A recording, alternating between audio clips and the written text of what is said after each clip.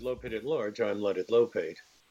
Consider these statistics. About 1 in every 100 people suffers from schizophrenia.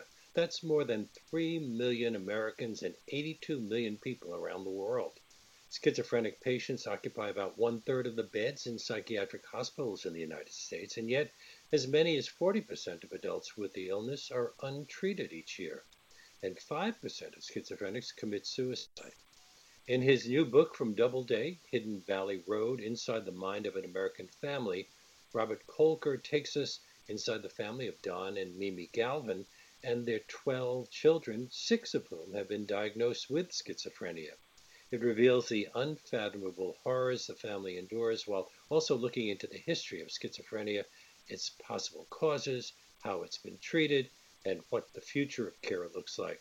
The book has been on the New York Times bestseller list for 5 weeks now and was recently chosen for the revival of Oprah's book club. I'm very pleased to welcome Robert Kolker to our show. Hi. Hi. Thanks so much for having me on, Leonard. I'm really glad to talk about Hidden Valley Road. Well, it's a fascinating story. How did you first hear about the Galvin family? Well, I first heard about them about 4 years ago. A good friend of mine, John Gluck, who edited me when I was at New York Magazine a long time ago, he went to high school with the youngest Galvin child, with Lindsay, way back when. And he'd been in touch with her for decades, back in the 80s. So where did they live? At Hotchkiss. They went to high school and boarding school together. So when he met her, she was trying to, reinvent her life, and she wasn't telling anybody about her family story.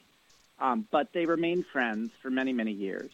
And he got to know other people in her family, including her sister Margaret, and he started to get the gist of the family story. And then one day, 4 years ago, the sisters came to him and asked his advice because they'd been talking amongst themselves for decades about trying to let the world know about their family. I mean, this is a family with 6 people who were schizophrenic, 6 out of the 12 children, and yet nobody knows their name.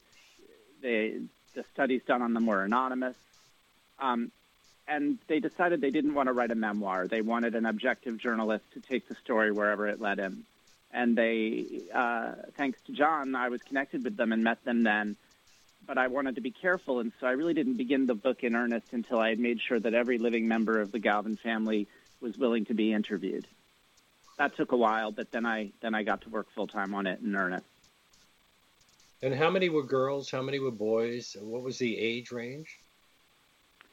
These children were born during the baby boom. There were 12 children born over 20 years, from 1945 to 1965. The first 10 children were boys, and the last 2 were girls. So there was a 20-year age difference between the oldest and the youngest. 12 kids, that's a lot of kids. Was that typical of the area they were living in? There were a couple other large families on their street, so they weren't completely anomalous, but they were unusual in their broader family. I mean, they did have many family members, far-flung family members, asking explicitly, why are you having so many children? They were a Catholic family, but that wasn't the entire explanation. In the book, I sort of go into depth about various reasons why they would want more kids. One would be to stand out in their community. Both parents seemed invested in having lives of distinction. But then for the mother, the matriarch of the family, Mimi, she really had lost a lot in her life, including a father who left the family in scandal and had been uprooted from where she lived to go live in Colorado Springs, where she was raising her new family. And I think it's quite possible that she had so many children to sort of create a new story for herself, a new narrative, and also to have company while her husband was off becoming more and more distant. Now, your last book was about sex workers. How much did you know about schizophrenia as a journalist? About as much as I knew about sex work, which is to say nothing. As one of the pleasures of being a nonfiction writer or being a journalist is you get to dive in and learn about new things with each new subject that you write about. I had a lot of background speaking with vulnerable people who have been through extreme circumstances. Usually these are people who never dreamed that they would be getting media coverage. And I think that ability was a good rock for me while I worked on this book, but the schizophrenia part was entirely new to me. And so I hit the books pretty hard. I spoke with lots of experts, and I eventually got a good thread to follow, which was an ongoing debate within schizophrenia about nature versus nurture, which really began back when they first gave schizophrenia a name at the turn of the century and really hasn't ended in a way. We still aren't completely sure how much of it is hereditary and how much of it might be activated by the environment. And that debate runs all through the years that the Galvin children became sick. The genetic thing, it was called what, epigenetics? That's right. The current thinking is that perhaps there are latent genes that might make a person vulnerable to developing acute mental illness, but that not everybody sees those genes go operational. You know, they might remain latent their entire life, and it might take some sort of trauma or outside effect to activate those genes. There's a current argument about the recreational drugs being a possible trigger. There are other possibilities too. Although doctors don't think there's just one schizophrenic gene, don't they suspect you're more likely to become schizophrenic if someone in your family is schizophrenic, someone in the past as well? Yes, that's right. It's an extraordinarily complex illness. In fact, it's technically not really an illness at all. It's a syndrome, which is to say it's a collection of symptoms that doctors have given a name, as opposed to something like, say, COVID-19, which we know what that is, molecularly anyway. We don't know what schizophrenia is. We simply have classified a bunch of symptoms as schizophrenia. So it stands to reason then that there is not one gene that you could medicate that would really affect everyone with schizophrenia. It really is a lot of genes. And in fact, once they sequenced the genome, they found far more than 100 possible genetic mutations that each had a small, tiny bit of impact on the possibility of getting schizophrenia. So it's a tricky thing to nail down. It's often accompanied by anxiety disorders like obsessive compulsive behavior, depression, panic disorder, you say, also drug abuse. Now, but doesn't it usually present itself somewhere in early adulthood? Is that what happened with the Galvins? Exactly. With their oldest child? Yes, the oldest child, Donald. Donald Jr. He exhibited some sort of teenage variety of troubles from an earlier age, from his mid-teens, but those were easy to write off. But once he was away at college, he really started to exhibit extreme behavior that really he couldn't explain. He became sort of a stranger to himself. He did things like impulsively ran and threw a bonfire at a pep rally and burned himself, or he tortured and killed a cat, stuff that couldn't be explained away easily, and that was his first contact with the psychiatric profession. Unfortunately, it was happening at a time where psychiatry was in the midst of a huge debate over schizophrenia, and half the professionals wanted to blame the parents for it, and the other half thought that medicine like Thorazine could work miracles, but it meant institutionalizing them forever. So the parents had some pretty grim choices to face, and they decided to simply kick the can down the curb and hope for the best and hope that he would get better on his own. And that didn't happen. And meanwhile, other sons started to get sick too. Now, how many eventually? There were 6 who exhibited extreme signs of schizophrenia, and then of course, as you might imagine, everyone else in the family started to wonder if they were going to get sick too, if there was something contagious going on. I mean, Mimi, the mother, wanted to test the water in their house to see if there was something wrong with the water. She was into vitamins and nutrition for a while and enrolled everyone in a very rarefied program of specific vitamins that she thought could help. The children who weren't sick were, I would argue, as deeply affected as the sick ones, because not only did they wake up every day wondering if they would be next, they also woke up every day knowing that the slightest bit of aberrant behavior that they displayed might set the parents into motion and get the parents thinking that they were losing their minds as well. This sort of hypervigilance, all of them carry with them to this day. At the beginning of the book, you described some of Don's behavior in 1972. He was 27 at the time. Had he been acting out earlier? Because as I said, this usually presents itself in early adulthood as the body is going through a number of changes. Yeah, the general understanding is that it quite often appears at the end of adolescence, and that's certainly true with the Galvin sons. Almost all of them, it was their early to mid-20s. There were a couple who became sick earlier, one at 14 and one at 18, but the others, it was 22, 23, 24. When we first meet Donald in the beginning of this book, he's home. He's been home for 2 years already. He's 27. He was 25 when he had the final decisive psychotic break that sent him to the state mental hospital in Pueblo, Colorado. But ever since then, he'd been home sort of in a revolving door, the way that most people even today experience acute mental illness. They're home till they can't be, till the medicine, either they don't take it or it doesn't help, and then they go back to the hospital and then in and out and in. And that's if they're lucky. You know, as we know, the jails are really primary mental health facilities now for a lot of people. They go in and out of jail and get their treatment there. But for Donald, he was home and dressed in a monk's robe and walking dozens or even hundreds of miles a week all through the community. He was chanting religious sayings. He was fighting with his brothers who, you know, resented him and thought that he was ruining the family. And for the youngest members, the two sisters, Margaret and Lindsay, he was by turns an annoying presence and a frightening presence because they weren't sure what he would do next. And he also was pathetic and poignant too. He would have bad reactions to his drugs where he would get sick, and be throwing up in the bathroom or curled up in a ball. And so everything about what was happening with their older brother was mystifying to them. And we're talking about a family with 12 children. There's a normal chaos in such a large group. How much denial and then secrecy was there within the family at the beginning?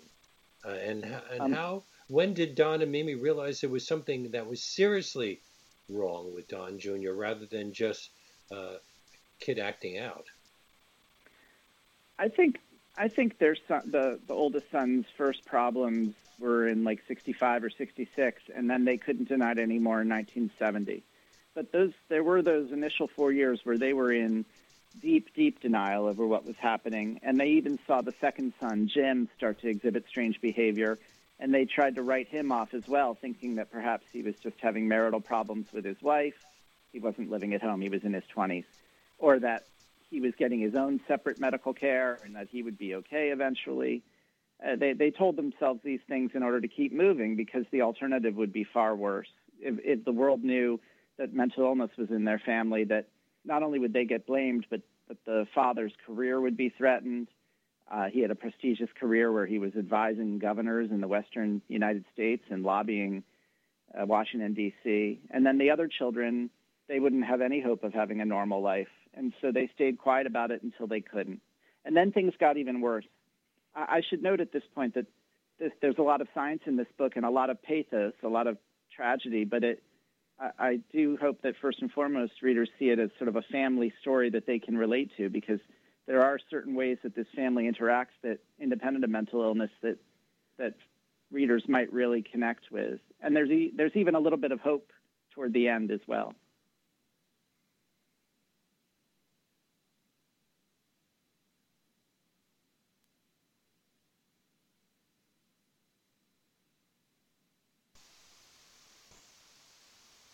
Hello, could you hear me? Now I can. Okay, I had a little technical difficulty here. We are broadcasting from home, so we're it can get a little antsy at times. But when did they have to begin to tell their friends and other people, and what was the reaction? I think the real apex of this problem and when they couldn't keep anything quiet anymore was when one of the sons, Brian, died in 1973. And the circumstances of his death, they did their best to cover up. It was a murder-suicide that took place out of state in California where he was living. So they were able to sort of tell most people that there was an accidental death or a drug-induced tragedy, but they really couldn't hide the mental illness issue anymore. I mean, Donald, dressed in his monk's robe, had been living in the house already for 3 years, and the community knew about him. This latest thing was just was the straw that broke the camel's back, and at that point, Mimi, the mother in the family, really pivoted. She went from someone who was trying to put on a perfect front to someone who became a happy warrior, sort of fighting on behalf of her 6 sons to get them help, as each one of them descended into mental illness. And this had its own unintended consequences. The well children felt neglected. They felt forsaken. She argued with her husband about whether the sick boys should be at home at all because of the damage they were doing to their lives. Eventually, her husband had a stroke, and she was caring for him as well. She is neither a hero nor a villain in the story. School. The two girls were sent to boarding school to get them out of this whole mess? Well, yes, but it took a while. It took till 1975 for the older of the two to get sort of airlifted out of the family. A wealthy family whom the Galvins knew took pity on them, and Margaret, the older sister, was old enough to go to boarding school, and so they paid for her and hosted her in Denver to go to a private school there. And then it took another 3 years for the youngest child, for Lindsay, to be able to go to Hotchkiss. And in those 3 years, she was abused and neglected and left to live with sick brothers who were really changing her life completely. Because there was a lot of violence in the family, some obvious, some rather private. Yes, one of the more disturbing subplots in the book is that Jim, the second son who was mentally ill, he sort of presented his home as a refuge for the younger children to get away from Donald, to get away from the chaos in the family. Unfortunately, he was a pedophile, and he sexually abused both of his sisters. And this was something that they only opened up about a few years later in the 80s. Even to one another, they didn't talk about it until then. And their recovery from that trauma and their thoughts on that take up an important part of this book as well. Now, this is all very shocking, but is this an unusual situation, or have there been similar situations in other families where there's been schizophrenia? Well, if the mail and the reader mail and the email I've received in the 5 weeks since the book came out is any indication, this is really quite representative of what it's like when mental illness sort of becomes the dominant feature of your family. There's a lot of volatility, a lot of fear, a lot of denial, and then a lot of things getting worse before there's action taken. And it's quite sad to see this particular illness as being one of the ones that's left that still has such a stigma hanging over it. Even things like autism or bipolar disorder, certainly depression and anxiety, we talk about now as diseases, but schizophrenia we don't seem to talk about at all. So in that we call it mental illness, don't we? Yes, and even then you would think, well, if someone in your family had schizophrenia, you would just say, well, he has mental illness. But that doesn't seem to be the way it goes. The more people I would talk to while working on this book, the more I would hear about relatives they have who have either this or other acute mental health conditions. But I'd known these people for years, and they had never told me. It really is one of the last unspoken ones. And I think part of the problem with that is that it's so personality altering for the subject. It feels like a death. It feels like you've lost that person forever, and what's taken their place is something that you don't understand and are sometimes afraid of. And it's deeply troubling that way. Had there been a history of mental illness in either of Don or Mimi's families? Not really, no. And that's one of the curious features of the hereditary nature of schizophrenia. It tends to skip and jump around and meander in families. And there was a double bind theory. Yeah, the double bind theory is all about blaming the parents. It was created by Gregory Bateson, who for a time was married to Margaret Mead. He was really an anthropologist. He didn't have a psychiatry background, but he posited that parents, particularly mothers, would set up these no-win scenarios for their children. Like they'd say, tie your shoes, and then they'd say, don't be so obedient. And so the child would become mixed up and would somehow then create their own alternative reality and descend into that imaginary world rather than deal with their horrible, overbearing, domineering mother. And this was a theory that, unbelievably, it really held sway for decades. I've talked to psychiatrists who, even in the late 70s or around 1980, as late as that, were being told by their professors that bad parenting could cause schizophrenia. And early on in the diagnosis of the children, doctors thought that Mimi may have played a role in the boy's illness. Yes, they took her aside. This was part of her decision to become the main steward for her children's care, even if it meant damaging the well children in the house, because she was taken aside and it was explained to her that she was the problem.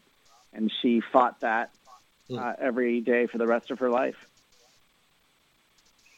But it must have been really difficult for the members of the family, the children who didn't suffer from mental illness. They had to develop relationships with their siblings or just cut off from them.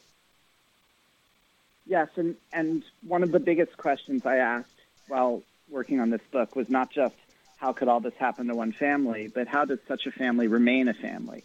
And in particular to the sisters, I would ask them, you could have left town, changed your name, gone to law school, sent a Christmas card every couple of years, and you would never have had to have thought about this ever again. After the way you were treated, no one would have blamed you for doing this. What keeps you together with these people? What binds you to them? And in the case of Lindsay, what makes you their primary caregiver, which is really what she is now, that the mother is passed. And there are different answers, and that's what I love about the story as it turned out. Everyone has a different answer and a different approach to how they're dealing with their family issues. When did the Galvin family become known to researchers in the field? It took until the mid-'80s, until around 1984 or 85. This was an interesting period because this was long before we had the technology to sequence the human genome. But it was at a time when we were starting to get the technology to sort of check out genes from a distance, with things like MRIs and PET scans and CAT scans, and sequencing of DNA allowed for better analysis of DNA. Suddenly we had a window into the genetic function of certain diseases that was very encouraging for simple diseases, single gene diseases like Huntington's disease, but it wasn't very helpful for complex diseases like cancer or schizophrenia. But there was a vanguard, a couple of researchers who really were determined to study schizophrenia, and I write about them in this book. And they met the Galvins, one researcher from the National Institute of Mental Health named Lynn DeLisi, and then a Dr. Robert Friedman from the University of Colorado in Denver. They both became convinced that studying families with schizophrenia in them was a little like studying a petri dish with a lot of disease in it. It was sort of a closed data set that you could use to really analyze the disease in a way that might help us understand how it works in all people who have it. And they were in the minority, and they were often scoffed at.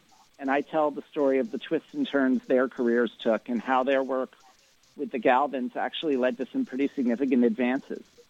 This is stuff that even the family hadn't known at the time that I first met them. Were the Galvins open to being the subject of research, to being guinea pigs in a sense? Well, Mimi, the mother, was delighted. At last, there were people coming through her door who were telling her that they believed, like she did, that this was genetic and not about bad parenting or about something in the environment. So she was ready to work with them. And so she implored her children, all of whom were already over 21, or almost all of them, to come back and take blood tests, be interviewed, donate genetic material. And so they all complied. And the sisters in particular, I remember feeling a lot of hope at that time, thinking, well, maybe maybe this will help us. Maybe this will lead to a cure. But of course, years go on and priorities change and pharmaceutical companies don't want to invest.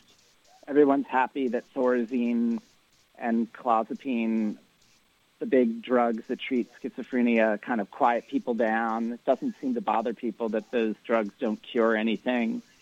And so the things stay the same for a very long time for this family. How nice, though, that it actually ends up leading to a couple of interesting breakthroughs toward the end of their story. The Galvin family has been studied for nearly 4 decades. What has their contribution been to the study of schizophrenia? Has it helped in any way, or are they just cogs in a much larger machine?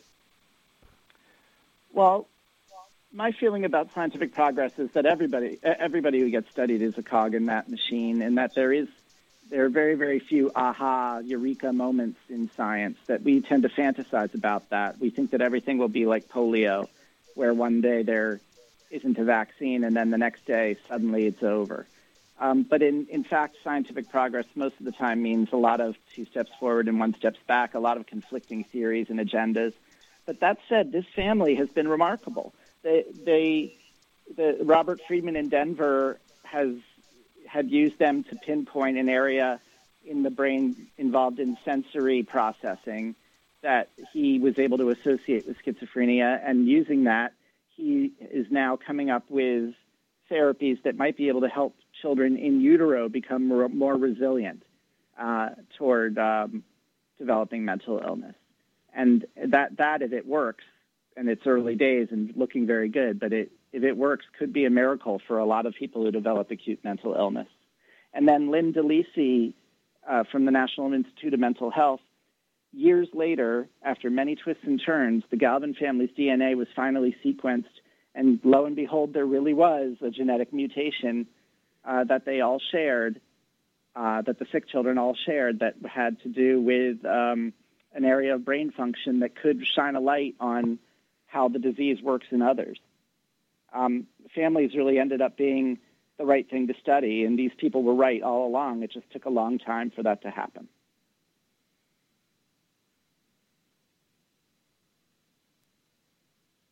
I believe you've dropped out again. I can keep vamping, though, for the listener and talk more about this.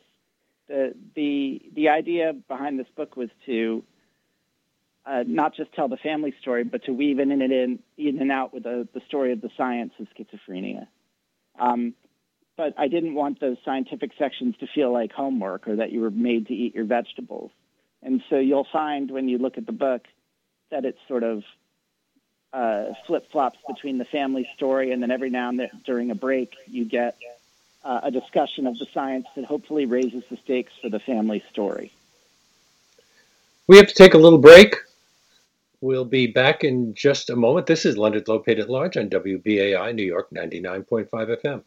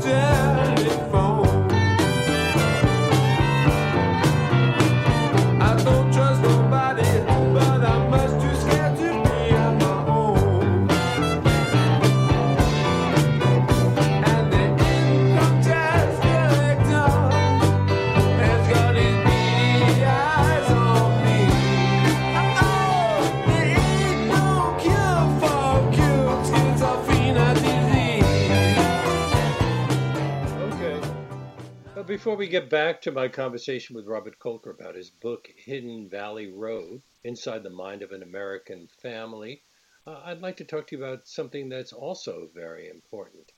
The pandemic has hit public radio stations across the nation particularly hard, and WBAI is no exception. And that's why if you'd like us to be able to keep bringing you this show, Leonard Lopate at Large, weekdays from 1 to 2 p.m., we need you to step up and become a member of the station. And you can do that by calling right now, 516-620-3602, or by going to our website, give2wbai.org. And one of the best ways to support the station is to become a BAI buddy, a sustaining member.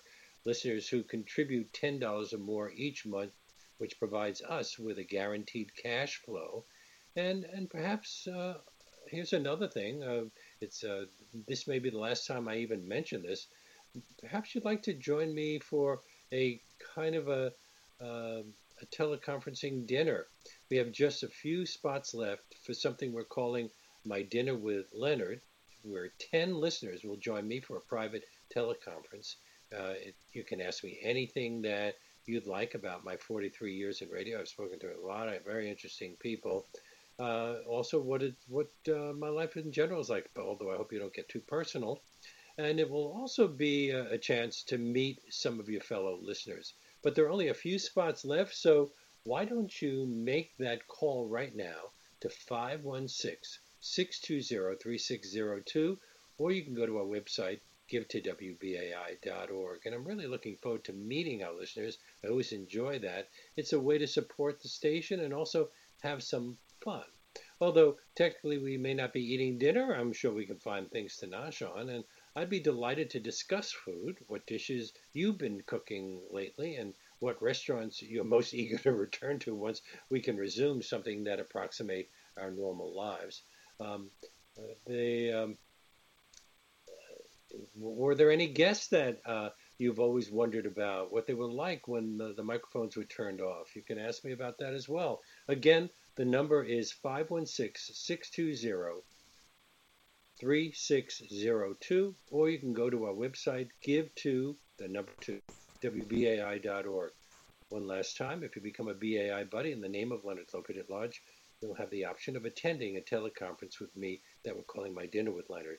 And from all of us at the station, thank you so much. We're returning now to my guest, Robert Kolker, whose latest book is Hidden Valley Road, Inside the Mind of an American Family. It's published by Doubleday. Now, you have kind of alluded to some of the treatments that we've had in the past. One of them was electroconvulsive therapy, ECT, more commonly known as shock therapy. That was widely used in the 50s and 60s, but came to be seen as rather barbaric. Isn't it being used again in some cases? It is back. It's slightly different now.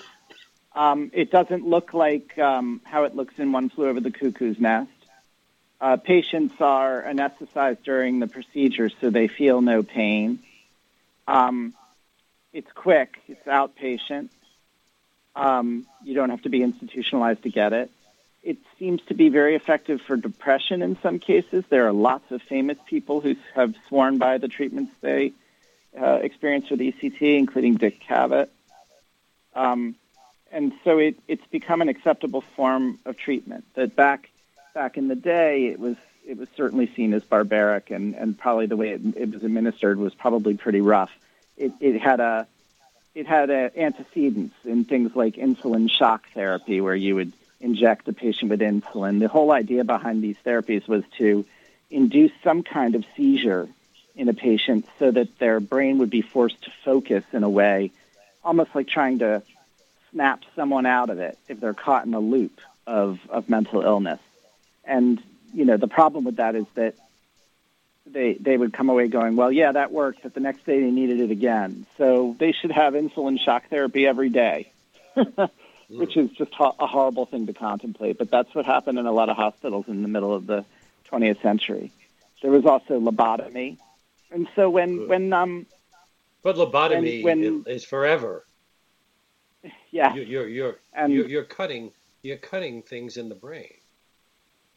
For sure, and it's indeed barbaric. And one of the ironies and complexities in the science story in Hidden Valley Road is how the people who were blaming mothers for mental illness, they actually, at the time, were seen as being on the side of the angels because they were the ones doing battle with the lobotomy people and the electroshock therapy people. They were the ones standing up saying, these people are human beings. They aren't rats so you can just sort of, do weird brain experiments on. But that would suggest that talk therapy would work. Did talk therapy ever work? For acute diseases like schizophrenia, it could be argued that talk therapy basically never worked, although perhaps a mixture of talk therapy with early interventions in the early teen years and some medication can be helpful. And, of course, there is no cookie-cutter explanation for schizophrenia, so there could be people who have what is diagnosed as schizophrenia but are in moderate scales so that perhaps therapy works. So I don't want to say blanketly that it doesn't work. But it certainly was not hitting the bullseye for a lot of the more serious cases for the people who ended up institutionalized. It was a difficult riddle to solve because, do you try to be gentle with a patient or do you choose something extreme like drugs or surgery? There seemed to be no good answer. So let's talk about those drugs. We often hear that schizophrenic who are treated with various medications will stop taking the meds because of the side effects that are so unpleasant. What medications are we talking about, and are there any good ones? You said that the ones that are being used today kind of have an effect, but are not really curative. This was one of the biggest misconceptions I had going into the reporting of this book. I really thought that the drugs that were being used for acute psychosis, for things like schizophrenia, were every bit as miraculous as what has come on into the market for depression or for anxiety or even for bipolar disorder. But I was mistaken. The drugs that are used today to treat people with schizophrenia are basically the descendants. They're basically the same thing as the drugs that were used in the 50s and 60s. They're all either derivatives of Thorazine or of clozapine. Clozapine perhaps is more effective, and it's sort of used as a last resort drug. But in terms of being effective, they don't turn back the clock for patients. They merely muffle their symptoms. So it makes them more manageable, which can be a godsend for people who were really doing self-harm or were volatile or even dangerous. But it doesn't. It's not a cure. It doesn't lead to functionality in any way. In fact, over time, it takes a physical toll where the cure can be as bad as the disease. 2 of the Galvin children suffered from what was most likely neuroleptic malignant syndrome, which is quite literally the cure being as bad as the disease. Side effects from the medication leading to heart trouble, obesity, difficulty with physical movements, all sorts of difficult problems. This is a real problem a lot of people experience. So part of the problem is that schizophrenia is an umbrella term for a number of different kinds of things that all lead to psychotic episodes? That's right. The best analogy I heard of this was a researcher who I quote in the book saying, hundreds and hundreds of years ago, fever was a disease. We looked at it and said, oh, they have fever. What are we going to do about it? Maybe we should leech them. How are we going to solve the fever? But then over time, what we learned is that fever isn't a disease. Fever is a symptom of something going on in your body, an infection perhaps, or a virus. Any number of things that could be happening that are causing that temperature, that fever. And so it's possible that schizophrenia is like fever in that it merely is the manifestation of something going on in the brain that we do not quite yet understand. Or many things. It could be that what we think of now as schizophrenia is actually 6 different things. Because of the number of Galvin siblings who had it, did it manifest itself differently in each case? Yes, and this was an important job for me in telling the story of this family. I wanted everyone's point of view in there, and that included the mentally ill children to the extent possible. I really wanted them to be human beings and to do that, and not just monsters in the book or faceless, cookie-cutter, mentally ill people. And so what I learned very quickly is that was not difficult to do because they each did manifest the illness in very different ways.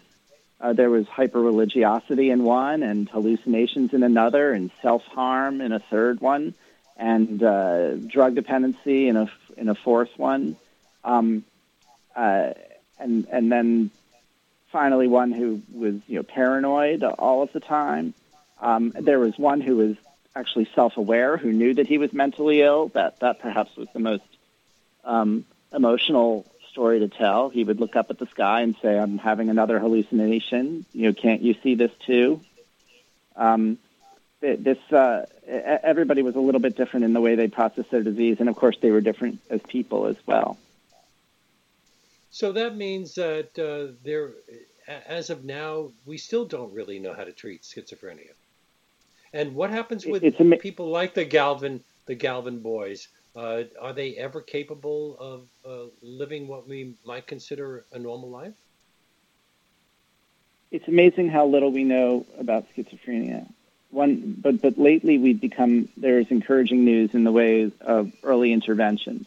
Because the stigma is beginning to lift and because there's more openness in treating other mental illnesses, people are starting to try to treat their children when they're displaying strange symptoms at 12 or 14 or 16, and they aren't waiting for them to completely decompensate at the age of 23 or 24.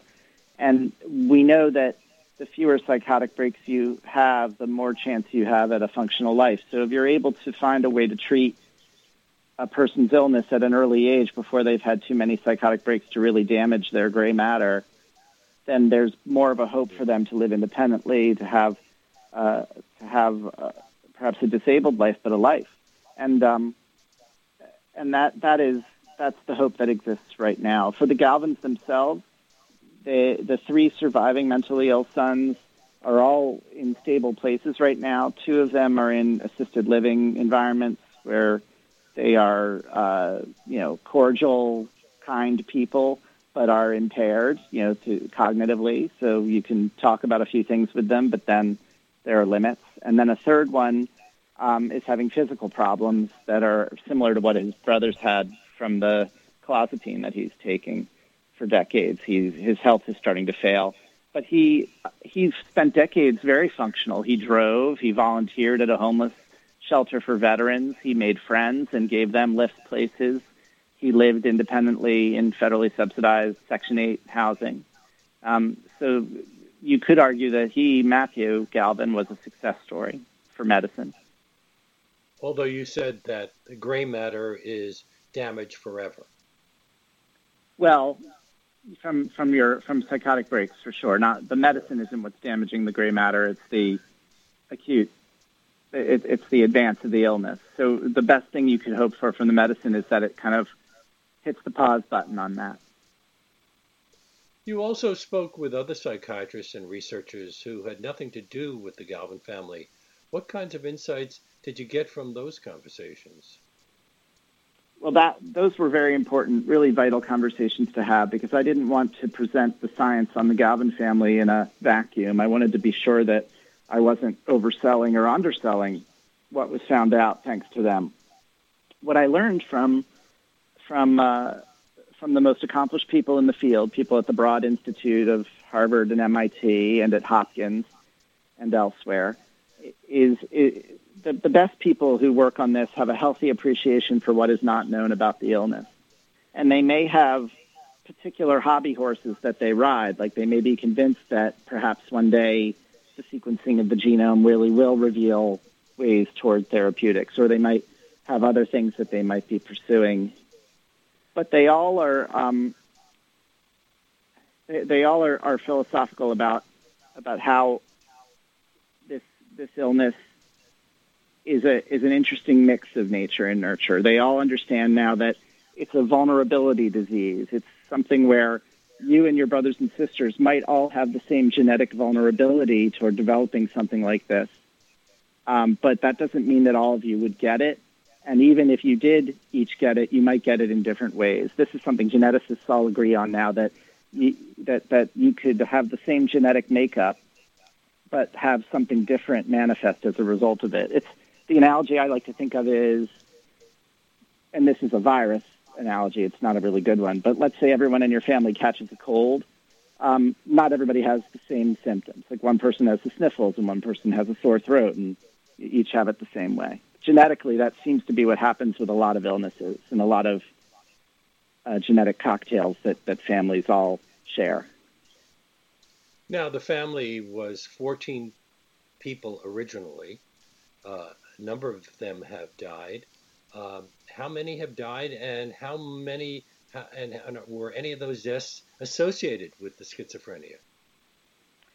Yes, 3 of the 6 mentally ill children are dead. Everyone else is still alive. Both parents are dead now too.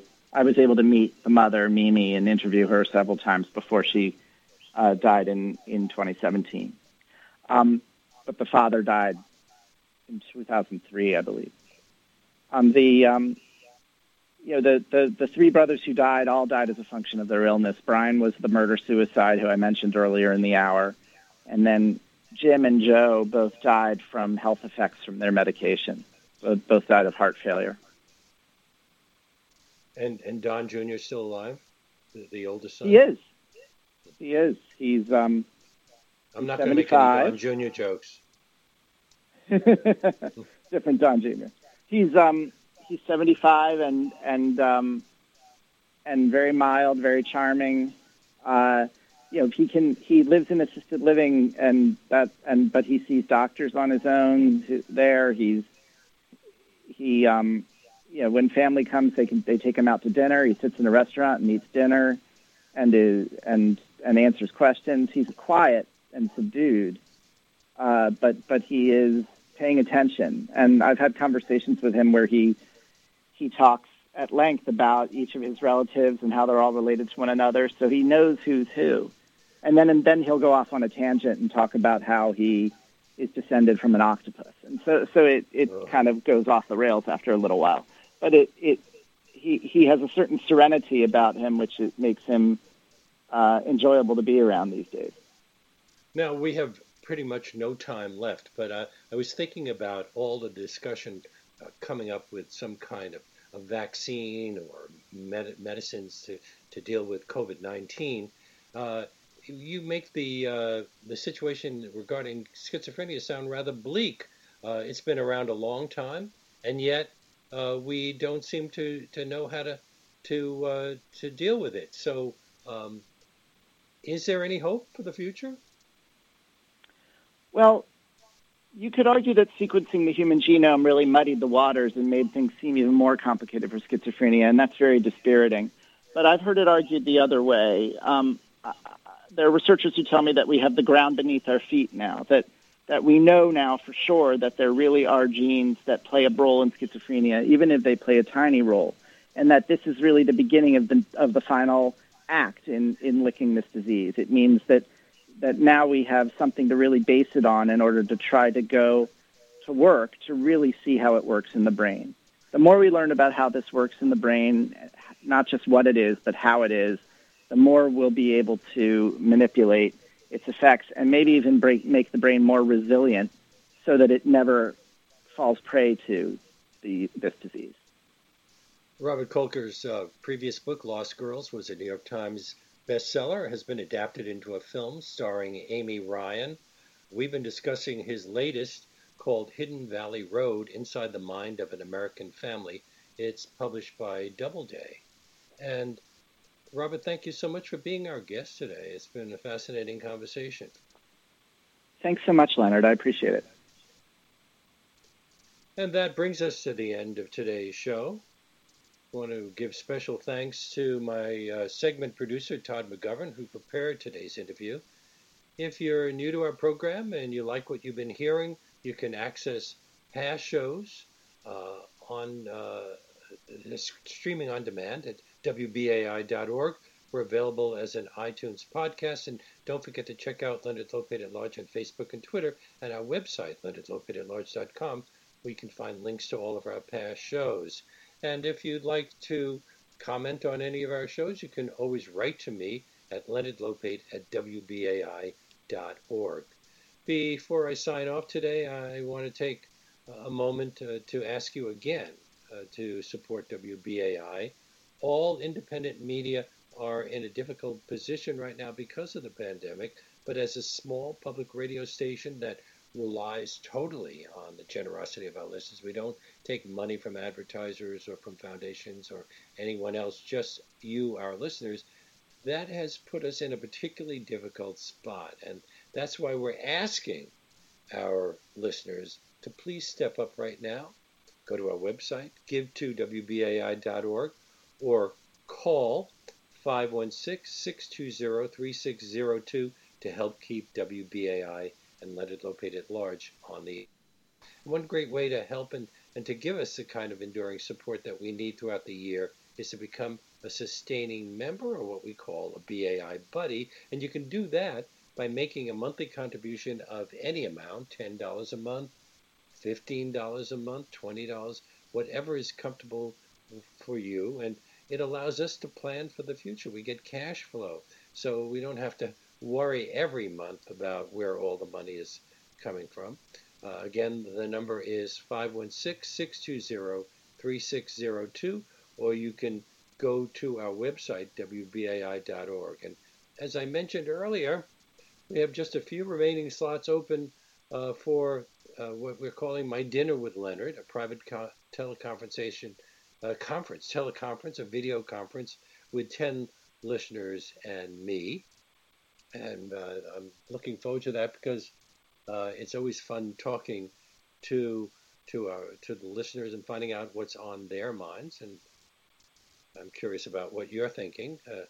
But you can only do it if you become a BAI buddy. As again, $10 a month, $15 a month, $20. If you got a lot of money, $100 a month.